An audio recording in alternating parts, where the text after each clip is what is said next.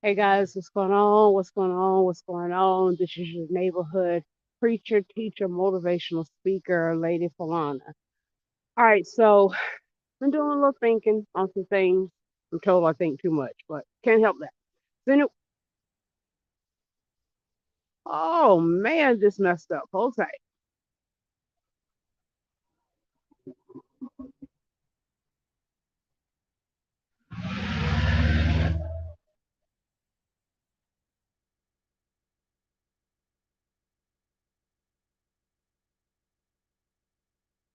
All right, there we go. Okay, well, there's technology for you.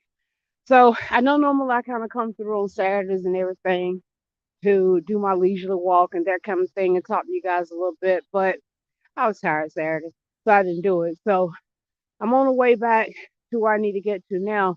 And as I was walking, I began to think about some stuff about how we're so easily distracted with everything that's going on in the world, war, this and that, and all the things that the Bible speaks of when it comes to events that are going to transpire during end times. I've been guilty of this myself a time or two, where I put everything before connecting to Christ, and take it from someone who knows that's a bad move. Some of us, I don't know, some of us, we chase after careers, we chase after entrepreneurship, we chase after relationships when that individual don't give a flying fig about us anyway. Um, Nobody's gonna want to hear this one, but yeah, some people chase after ministry, not just regular people. Look, Hershey. Yeah, that's true. I said it. I said it. Yep. Some people chase after ministry too hard.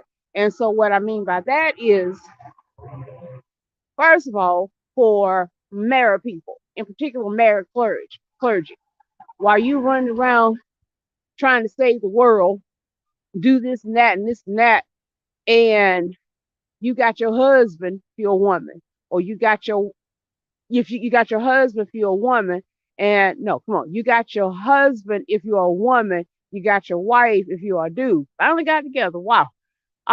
Don't you understand, Nick and Poop, that your first ministry is your marriage? Yeah, that's how that's supposed to go. You when you do that, you leave too many opportunities for Satan to slip in there and start messing with folks' minds.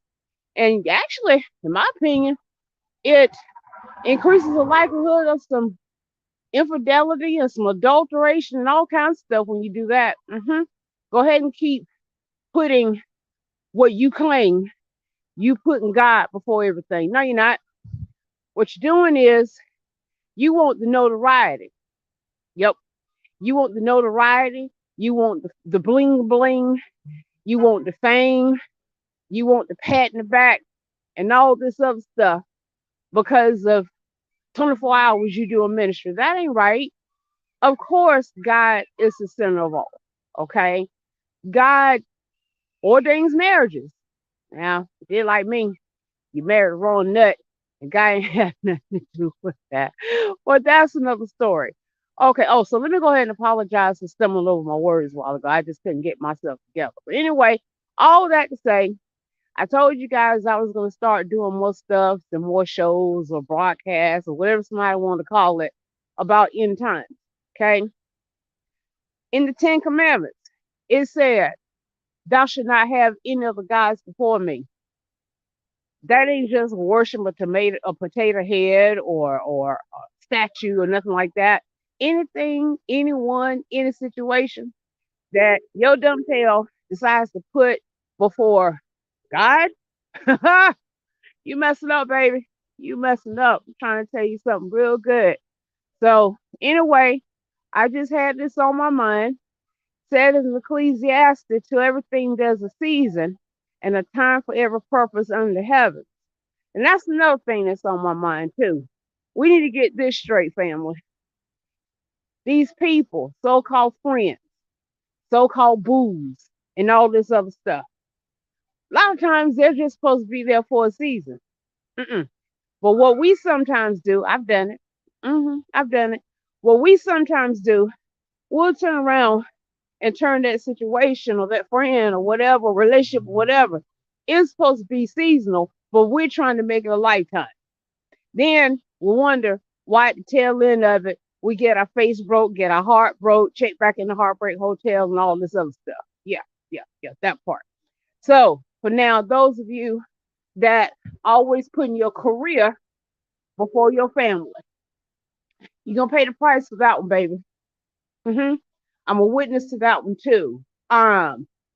I did a lot of stuff I had no business doing, bad decision making, etc. Yeah, I'm going to tell on myself right about now.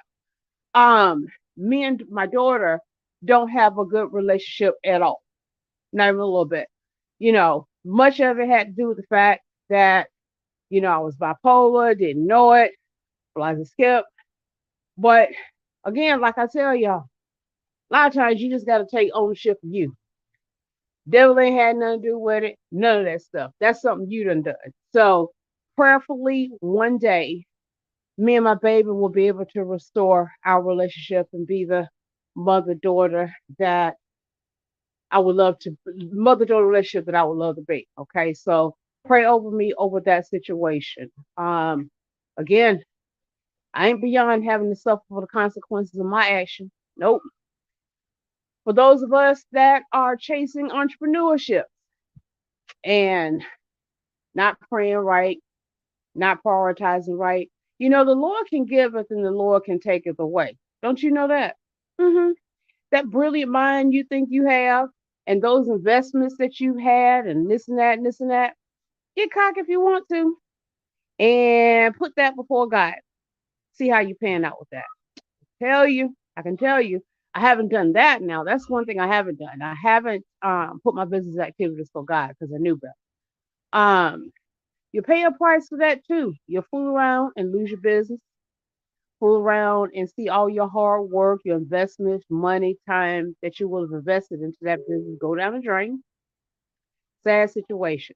So, bottom line, like I was saying, Jesus is coming back. And if people are not doing what's necessary to get their lives together and get straight before Jesus returns, I feel bad for you. My heart hurts for you because everyone has to suffer the consequences of their actions and decisions and that type of thing. He gives us free will to pick something stupid. He also gives us the free will, guys, to come back to him. My prayer is that everyone does just that. Give your life to Christ. He's on the way. He's coming back. And I want everybody again. I want everybody to make it to heaven. You guys be cool. I'm out. Love you guys to Christ.